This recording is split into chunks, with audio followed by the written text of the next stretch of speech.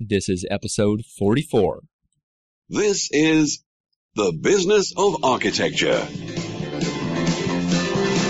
If you're paralyzed by a voice in your head, it's the standing still that should be scaring you instead. Go on and do it anyway.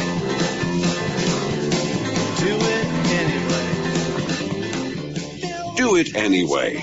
Welcome to the Business of Architecture podcast, helping architects conquer the world. And here's your host, Enoch Sears. I am your host, Enoch Sears. Architects, welcome back to the Business of Architecture show. As you know, Business of Architecture is here to help you find success and figure out how to focus on what you love in architecture. Today we have the privilege and honor of having Mariana Iriarte with us today. She's a business consultant for creative professionals, and she's graciously taking her time out right now. She's in the Netherlands, and I believe it's quite a bit later there. So thank you, Mariana, and welcome to the show. Thank you, Enoch. Thanks for having me in the show. Could you tell me a little bit about what it means to be a business consultant for you for creative professionals? Sure. Well, I should start giving you a little bit of introduction to my background, maybe. I was born in Argentina, and after finishing high school, I studied architecture for a few years until I decided I actually wanted to study advertising. So I went and finished my studies in advertising and communication then. At that time, I was actually working with architects already for government institutions. And then I moved to the Netherlands. I met a Dutch man, so love brought me here.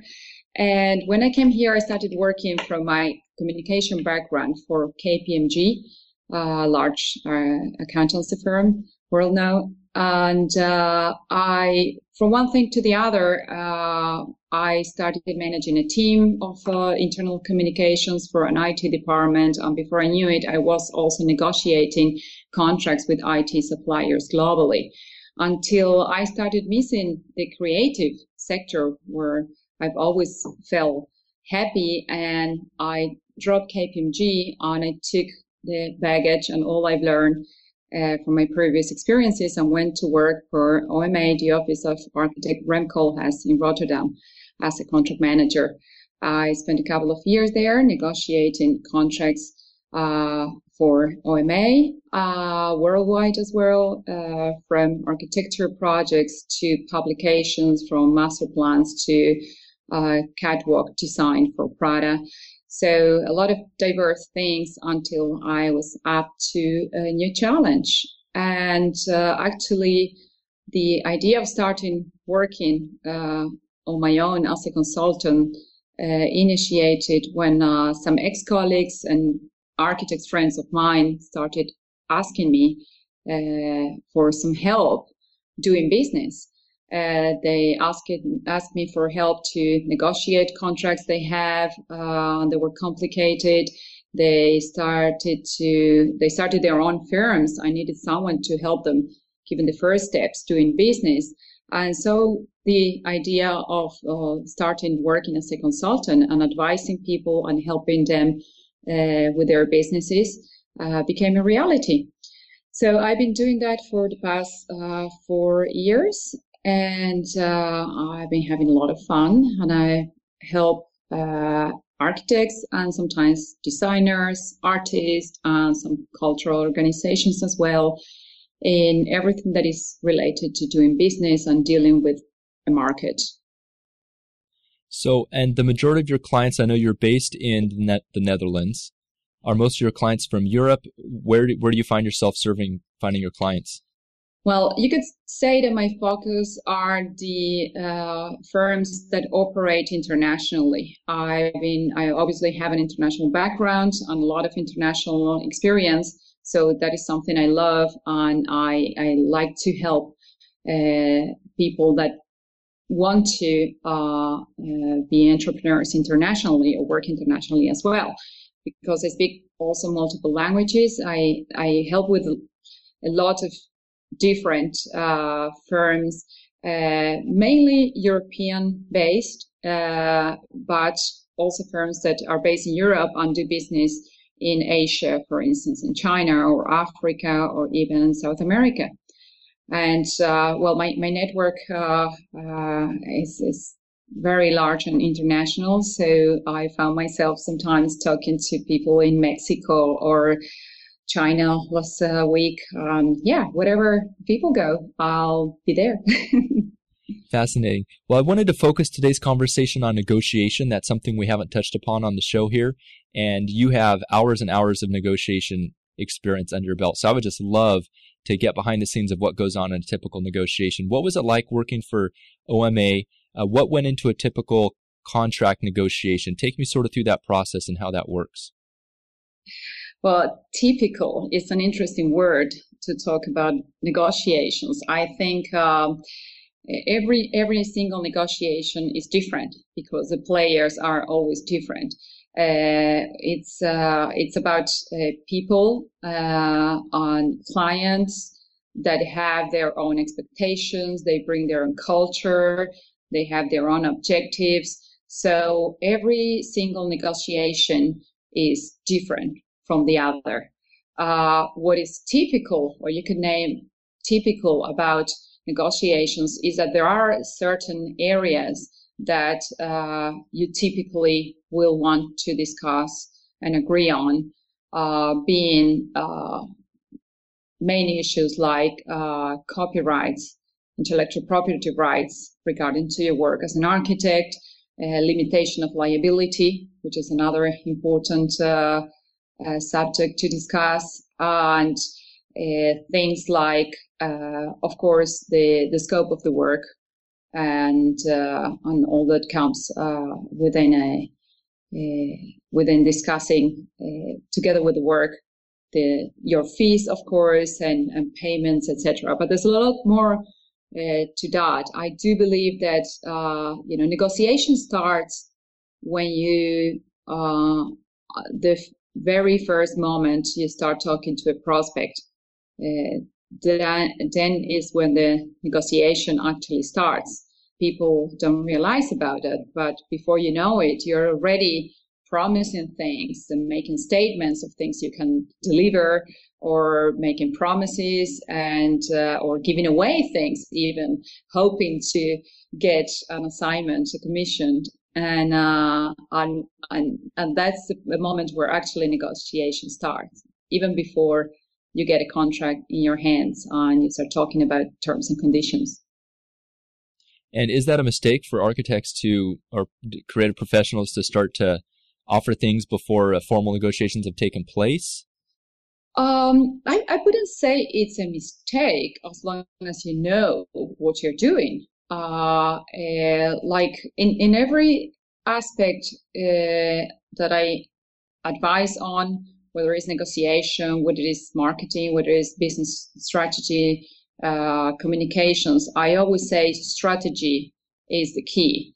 A strategic approach to whatever you do helps you getting as close as you can to your goals. And working strategically means nothing more than having a plan, having clear what are your goals, what are the ways you can take, what's the road you're going to take, and go for it. So with negotiations, it's exactly the same thing. The moment you approach a potential client, you have to know what you actually want from that, or even in the best case scenario, if you get a project, how that project will help you in your overall strategy. Where is it going to get you? A good friend of mine is a lawyer, specialized in intellectual property right, and he says always begin with the end in mind. Think about how do you want to look back at things. Think of how do you want things working out. That helps you already handle possible situations on keeping in mind different scenarios. You're better for things that inevitably are going to happen that you don't know, but at least you have thought about possibilities and you're better prepared to react. Are there certain points that come up in every negotiation that seem to be a little bit more difficult to deal with? Are there sticking points for both parties that take more negotiation? There are, like you said, I've negotiated hundreds of contracts, and there are not particular points that you could say they're coming back. There are center points that are more important for one client to the other. The important thing in a negotiation process is to be alert to what does it mean when some particular condition or point is becoming difficult to negotiate. Sometimes it's like the red lights should start blinking when a client is very difficult about something. It's like, what's the thought behind it? What is he worried about? That's the interesting thing about negotiation. Many people think, oh, I don't want to deal with that. I just want to get over it and just sign and agree. But the negotiation process is actually very, very valuable to understand the other party, to get to know each other, and it's going to be the basis for the future relationship through the design process, construction process, or the hopefully long and happy lives together. The way you negotiate, the positions you take during the negotiation are going to determine how negotiations are going to continue working in the future. Because remember that the negotiations doesn't finish when you sign the contract. They're actually just starting. You're going to be negotiating during the whole process, whether it's to make decisions on the design, on how to approach unexpected difficulties that come on the road, when you have to negotiate with contractors that are going to actually build whatever you've designed. No matter what it is, you're going to be negotiating all the time. We do it all the time. So it is very important to be conscious about the negotiation process and again, being alert to what happened. If a client, for instance, is very worried about termination clauses and getting that settled, is that you have to wonder, what is the problem? Is there any possibility that he actually might terminate this contract? Don't be afraid to ask. Why is it so important for you? What are you worried about? And help the client to manage any risk that the situation may have. There's not a single issue. It depends really on what the situation is, on the place you're negotiating, the culture of the sector you're working on. It depends on a million things. The important thing is to be alert on if things are being difficult, there is a reason for it. And the more you spend trying to understand what it is and helping to resolve it, the better you're off solving it. Got it. That's a good listening skill. Mariana, so the audience of this show is solo architects, sole practitioners, and smaller firms. What tips, what are the top tips that you would give architects to think about when they're thinking about negotiating? Okay, when negotiating is the first one is like I said, thinking strategically. Especially small firms or people working by their own, you get very excited when you have a prospect of a project, and it's very soon people get on the table on their computers and start designing and drawing. And I always said, hold your horses, take the time to get to know your client, to understand what his goals are. This is something that people tend to confuse very often. They think, oh, the goal for someone is to have this built. That rarely is the goal. The goal for someone is to have a nice place for his family or for kids to grow. The goal of someone else is to have a fantastic house built to impress his colleagues or environment or whomever it is. The goal of a dentist is to get more patients feeling comfortable in his practice by having a nice place designed. Whatever it is, the goal of someone else is just making money out of whatever you're going to build. But having clear what the expectations of the other part, understand, takes sometimes a lot of more time than just discussing about how you work as an architect. That is one of the first things I would say. Take time to understand where the client wants to go.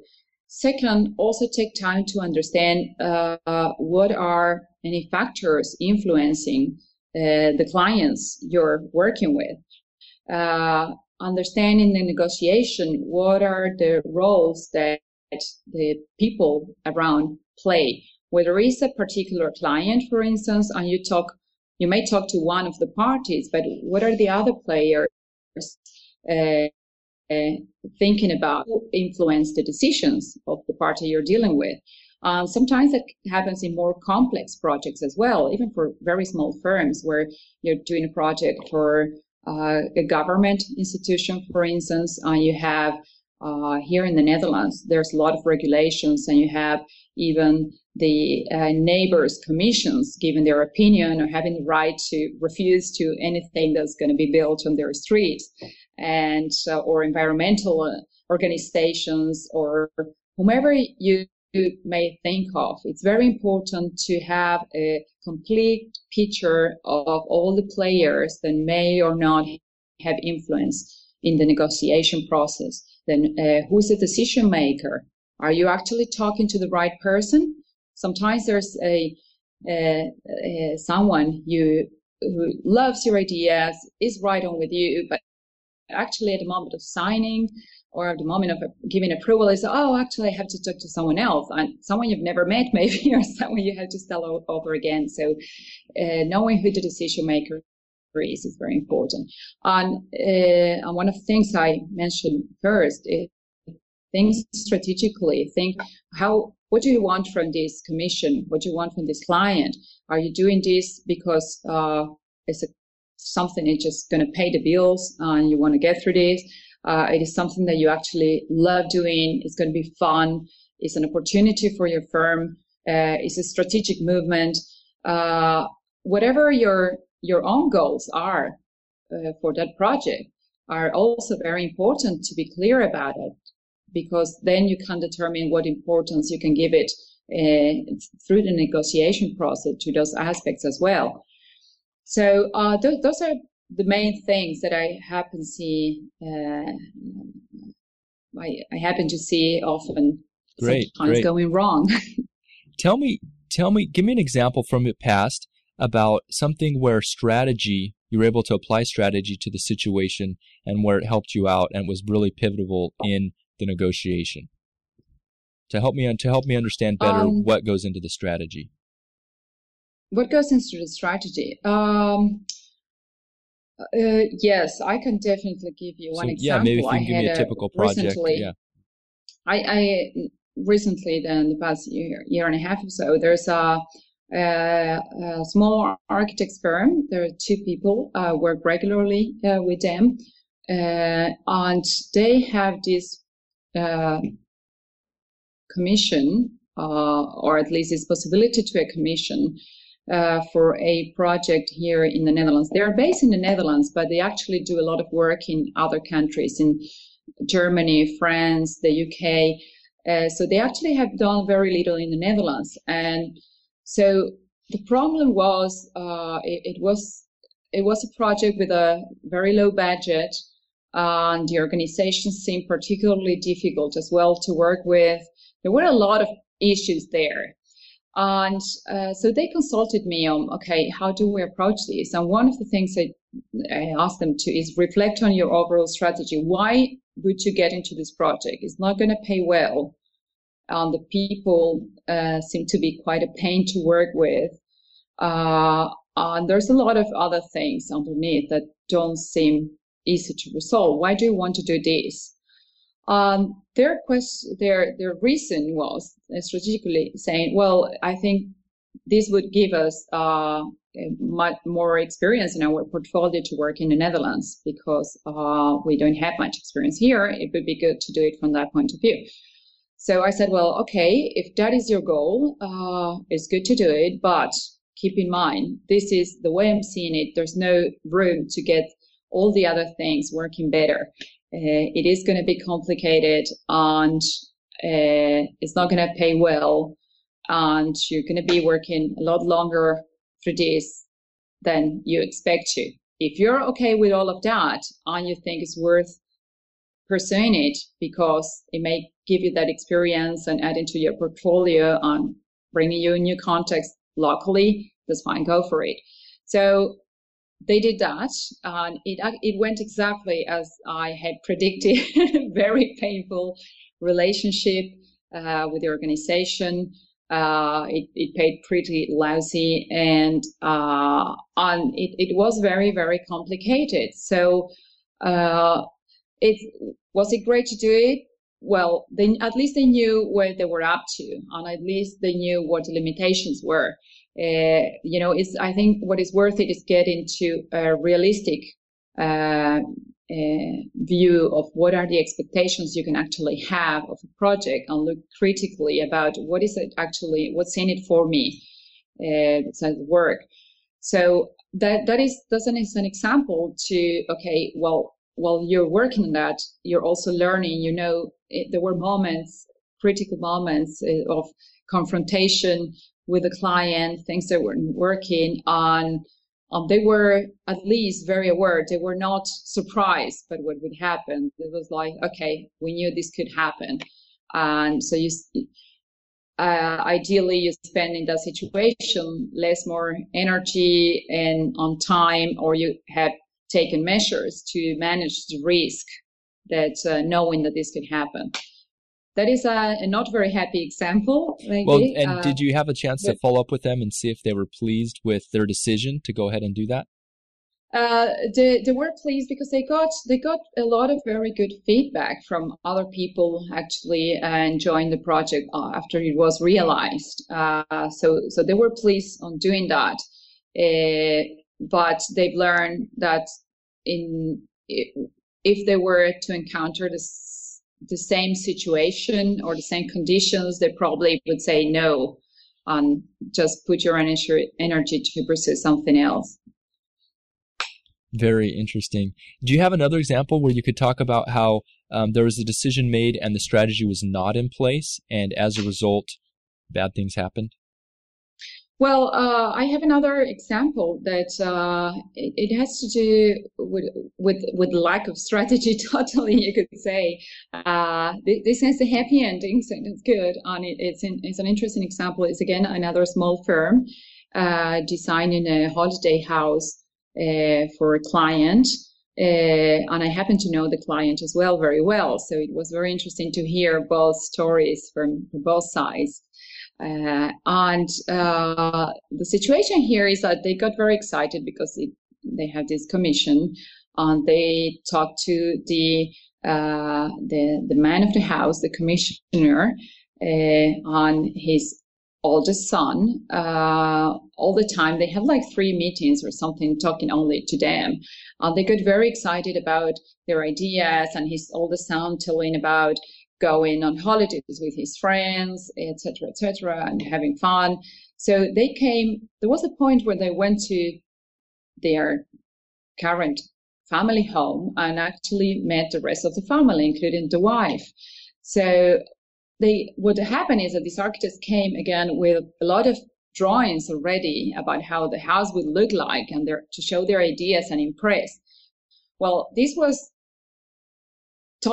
went totally wrong, and it wasn't received as they expected, because the wife of the house, she didn't like the idea of having this fun hotel full of young people all the time. She said, this is so not what I'm expecting. I want a holiday house to rest, to relax, and no guests all around. It was just a total different idea, what her expectations were. The funny thing is that I knew both people, and they're both really nice, and they got through this shock, and they talked, and they were able to restore the faith they had kind of lost. But this is also a good example of what I said before about get to know the people who's influencing, who has a say on the decision making, and take your time to understand all the players so that you can talk with your design to every single one of them and address their expectations at once. This could have gone very wrong. It went very wrong at one point because this woman got totally mad at us. They're crazy. And it was actually very nice. So they gave them another opportunity to come discuss and come up with something else. But it was also a lot of spoiled energy and time, obviously, because they were designing already something that went directly to the garbage bin. While if they had taken the time of thinking strategically, talking to all the players, understanding, and then only agreeing what to do, the process would have gone a lot smoother. They wouldn't have put the commission at risk as they did. And, the things could have gone more easily. They also learned a good lesson after that. Yeah, I would have loved to be a fly on the wall in the room when the architects were pulling out the presentation boards. I mean, I can just imagine the conversation going on. Exactly. That's great. So you've shared with us some of the overall strategy of negotiations. Can you tell us a little bit about more of the tactical details of a little bit more the nitty-gritty back and forth, and give us some tips on that side? Sure. Well, like I said, on strategy, you start thinking about, okay, what do I actually want to get from here? You can think of the overall negotiation strategy. Most typically, there will be several sessions that you will have through the negotiation process, whether it's actually meeting face-to-face, having phone calls, or even emailing back and forth documents, etc., etc. So you can have an overall strategy, but you can also have a strategy per meeting, for instance. And one of the tactical elements that you can use is actually managing meetings. Also something that I see extremely often, especially with architects working by themselves, is that they go into the process and discuss things, but they don't manage the meeting. With managing the meeting, I'm talking about start with agreeing on an agenda. What are you going to actually discuss during the meeting? Who has to be there to make the decisions? Do you have the right people attending to the meeting? What are the expectations? What are you actually going to decide by the end of the meeting? What is what you want to achieve? And share that with the other parties involved, so they all are in agreement beforehand of what the meeting is going to be. I've been in meetings where people have been talking for 3 hours and now nothing has been achieved because simply there was no agenda and someone took over the meeting, and so it's time wasted. Be aware as an architect, especially when you're handling with people that are very seasoned salespeople or more commercially minded. They're very, very good at handling meetings, manipulating the situation to actually not achieve anything, because then there's a point when you have meetings, nothing actually has been agreed, and then, we're wasting time. Now we have a deadline. Now we have to agree. You're under time pressure and you lost your negotiation power upfront. So the first thing starts with managing the meetings, having an agenda, agreeing on it, agree on what the roles are going to be of every party at the table, and take notes or agree who's going to do it. If you cannot take them, bring someone else to take notes for you. On taking notes as well is ticking the boxes of your agenda and going from point to point, and actually time your meeting as well. If you have an hour or two, make sure you allocate the time for each point you're going to discuss, so that you actually get through the agenda and complete things. If you're stuck at some point, you're not achieving agreement, the best thing you can do sometimes is to park those things and say, you know what, we're going to park this issue. Let's continue and focus on something that maybe you can resolve more quickly and get into actually, focus on the positives. When the negotiation gets stuck, it's worth stopping for a minute and say, let's take a break. Let's see what we've already achieved.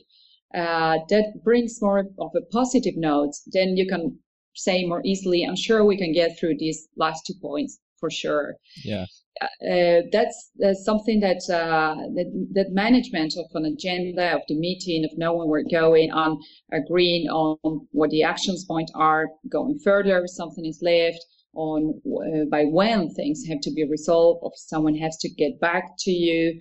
Afterwards, make sure that you share again just minutes of your meeting, and that the other parties have the opportunity of add or commenting on what you've given. That is something essential, because many things are decided in these conversations, and sometimes no one has taken note of that. And those are actually crucial elements in the negotiation. You see very often that people start working without signing contracts, or some projects, even if they're small, the contracts are not even signed. And so things that you've agreed on, at least you send by email, they are as valid as a contract. And there's no doubt about what the agreement was if the parties have the chance to check on them. So that is one of the things that are most important too. Together with preparation, prepare for a meeting. Tell me a little bit about preparation and why that's important. Can you give me an example on that? Certainly. I've been in meetings, even with very senior architects and experienced people, and they were not prepared to the meeting. And the meeting goes totally, like all the way, just papers on the table and all disorganized. There's not an introduction. There are some architects that haven't slept in 3 days finishing the work that they had to do. So they didn't have time to prepare. And they didn't even shower for 2 days, And these are the type of things that I'm telling you, this happens not only in the small firms, it happens in the large firms as well. And it's terrible. You're losing, you may be losing a client even. I've been in a situation of as well. Architects I know very well. They were in one of the situations of very stressed with a deadline, and they have a very high profile client, actually, someone who's in a high position in a bank, someone who's accustomed to a totally different environment. And actually, they got the commission because his wife is an artist, and she's a friend of these architects.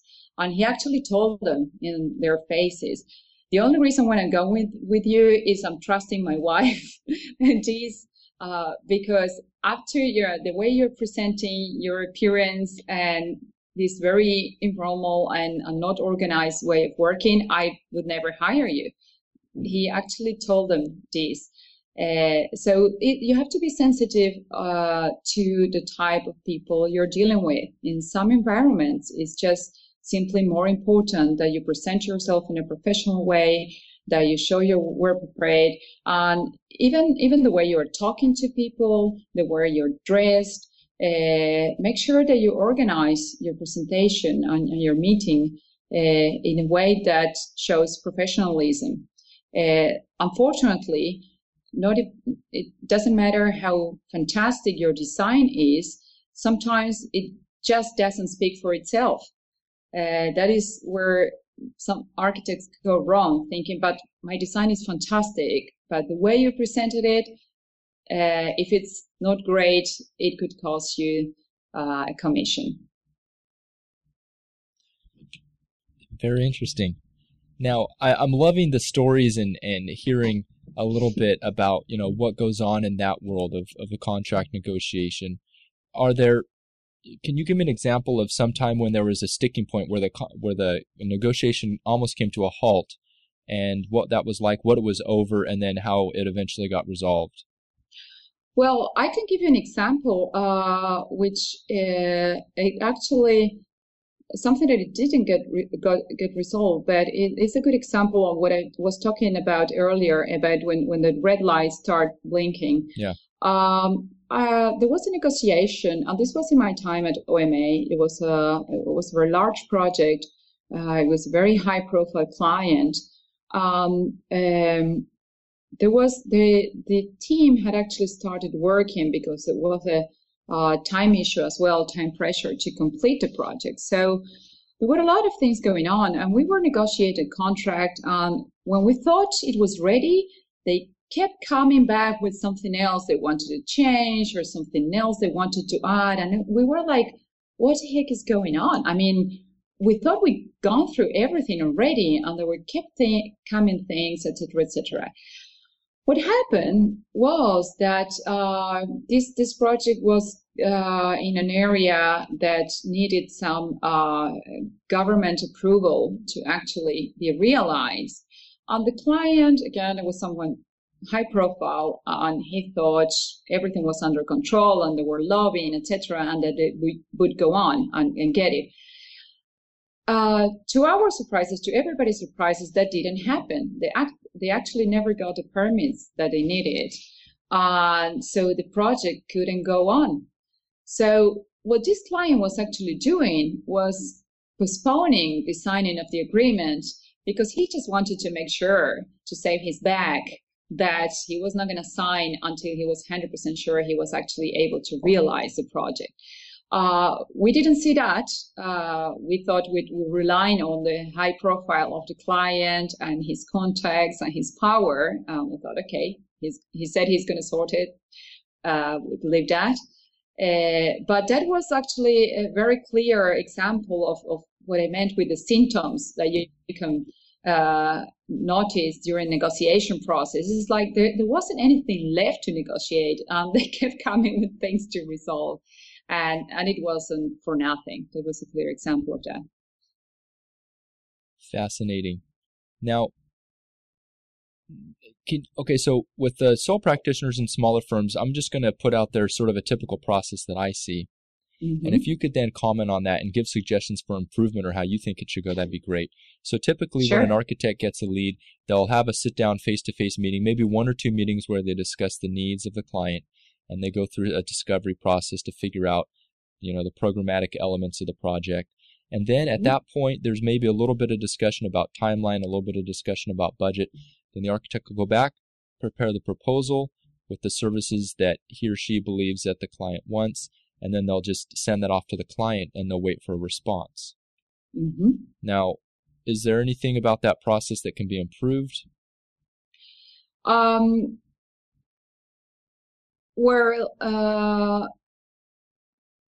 Tell me first, how does it go further? What is the typical reaction after you send a proposal and you wait? Sometimes there might be a few questions from the client in terms of what exactly does this mean? What does this mean? Sometimes if they're looking at proposals from other architects, then they won't even communicate. They'll just come back to you and they'll say, we went with this other architect. Or we decided not to use your services. Okay. Well, one thing that you can do is upfront, in one of the very first meetings that you have, explain how you work. Explaining how you work is making understand 2 things that are typically unknown by many clients. One is how does the creative process work? That is something that many architects assume is clear, but people just don't understand. And it's a simple, the process is in general the same for architects, but you may have your own way to work, and making the client understand that process and what it takes, why do you are going to meet with him and understand what he's looking for, how you're going to make the decisions on design and propose, and when is the client's feedback necessary? Well, what points is critical that you make decisions on this and that, etc., etc. That seem they seem very obvious sometimes for people, but clients don't know that unless you're talking to a professional client like a developer maybe, or that kind of people. But just the common person just doesn't know that. So taking the time to go through the process, even if it's in detail, on showing with examples of previous past of yours, how you came to that idea, when you started, use those examples that people can relate to. That is already a way of bonding in a way that the client, if the client gets to understand you as well on how do you work, they're gonna value your work better, hopefully, as well. So that spending time in all the things you mentioned are also very important, talking about the needs of the client, determine what their program is, talking about their time or budget expectations, etc., etc. They're very, very important, absolutely. But also let them understand, make sure that they understand how you work. What are they paying for? This is what, for clients, sometimes is difficult to assess. Because if they understand exactly what the process is, they're more likely to be able to get a better comparison if they ask offers from other architects, for instance. You're a step forward if you show more of you help them understand and making decisions better. Think about the moments where you feel like going back to a shop or you want to go buy services or buy products again from a particular place. Most likely it's going to be because they help you making a decision on something. They help you to choose the right product that you were looking for. They help you finding exactly what you were looking for. This is what people like to do. You want to get services from someone who help you understanding and making good decisions. So it's interesting to put yourself in the place of the client and make sure that they understand what they're getting from you. That is one thing. And that includes also how you work in terms of contracts, for instance. This is something that you also can explain. Part of your working is putting all this process of working, all the scope of work, and including all these moments where you're going to have to discuss or make decisions with the client, also include them in the schedule that will go in your contract, so that the contract becomes not just a document with limitations or where clauses that you're going to call if something goes wrong. The contract can become a document that you actually use to make the process better. So at the moment that you come up with a proposal, ideally, this is something that unfortunately doesn't happen often, but ideally what you're looking for is that what you're putting on paper in a proposal shouldn't be a surprise for your client. It should be just the confirmation of things that you've already discussed and he understood. So that is what you as an architect should try to keep in mind from the beginning. How do I make my client understand every single point that I'm going to put in my contract beforehand in all these conversations that we're having and agreeing on that, so that if you've done that work, the contract is going to be just, we've gone through this, I'm happy with that, and that is fine. Okay, great.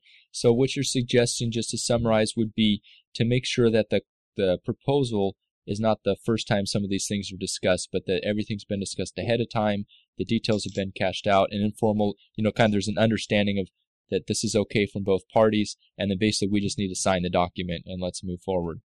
Exactly.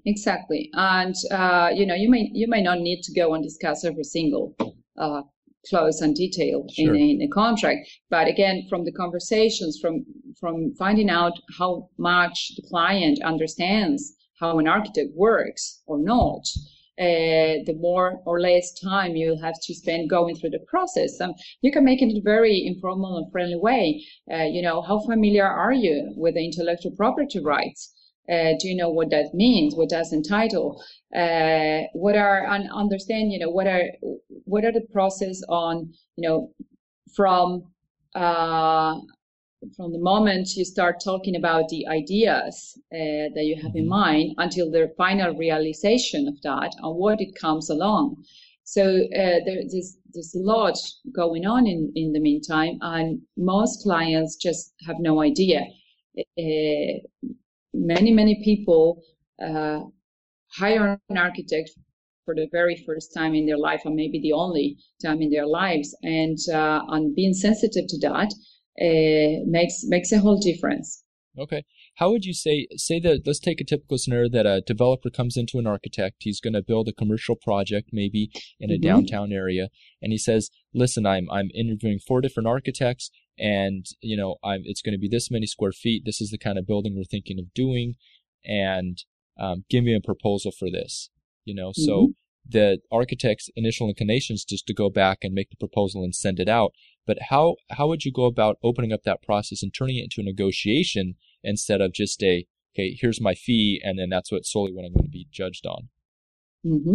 Well, there's a few things.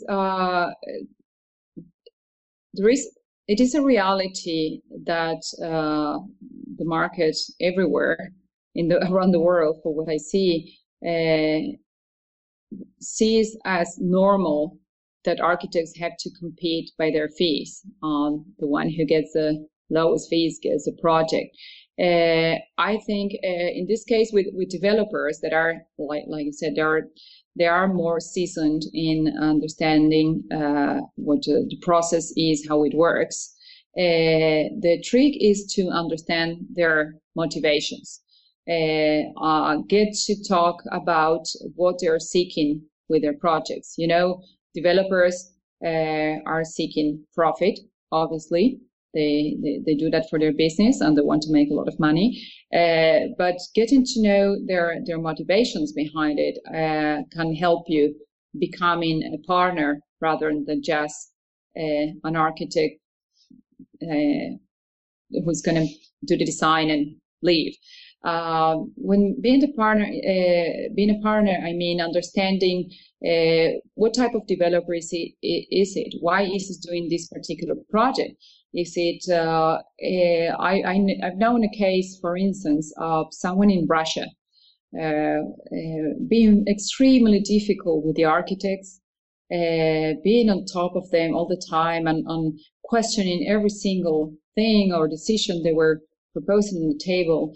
They were getting mad with this guy, an architect, a developer. When they understood, after a dinner together and a lot of vodka probably in the game, they understood that this guy's career was depending on the success of this project. He worked for a large development company, and if he didn't succeed with this development, he would lose his job, basically. So there was a lot more at stake than just the finishing a project. It was a personal, very important motivation for that developer to get things right. This is an example, and those things happen. You're dealing with people, not only with positions or roles, and understanding that is very important. Also understanding the background of the development. How is it financed? How is it? I know another architect also was working with a small developer who proposed to the developer a lower fee up front, but he would share the profit after the houses were sold. That was a very interesting proposal for the developer, because he wasn't offered a lower fee. He was just postponing the profit to a later moment. He was in the position of doing that, and by doing that, he became also a business partner for the developer.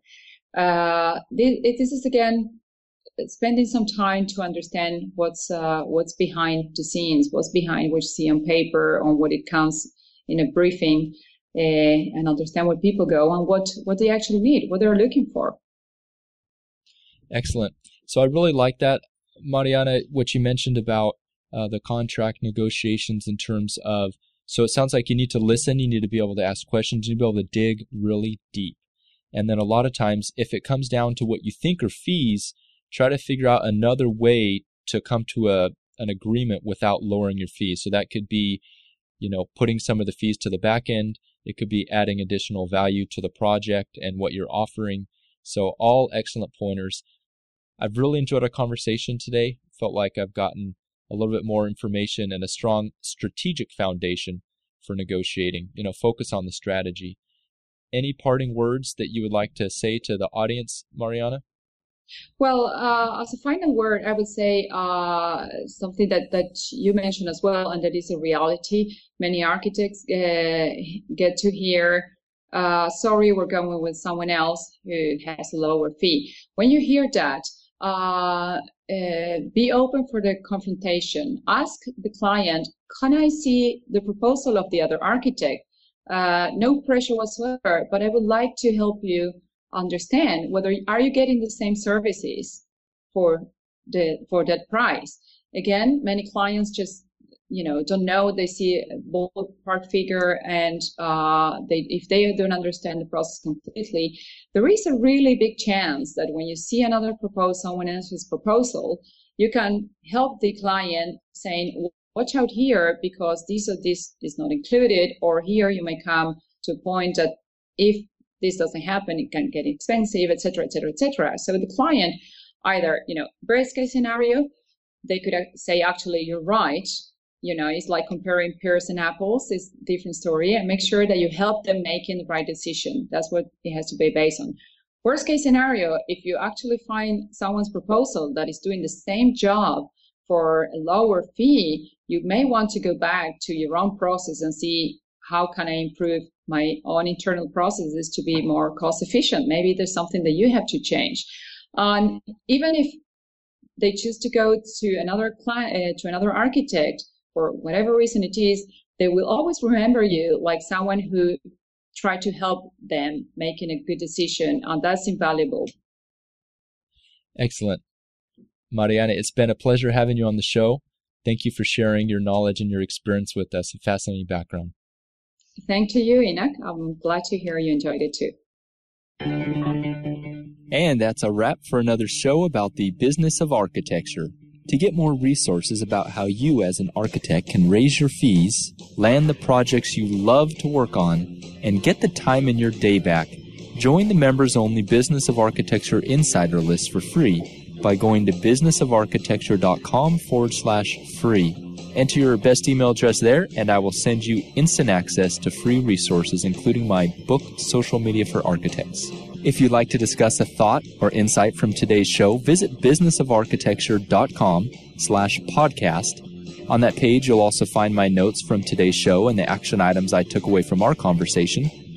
Until next week, keep rocking and go conquer the world. Everybody knows that you just gotta do it anyway.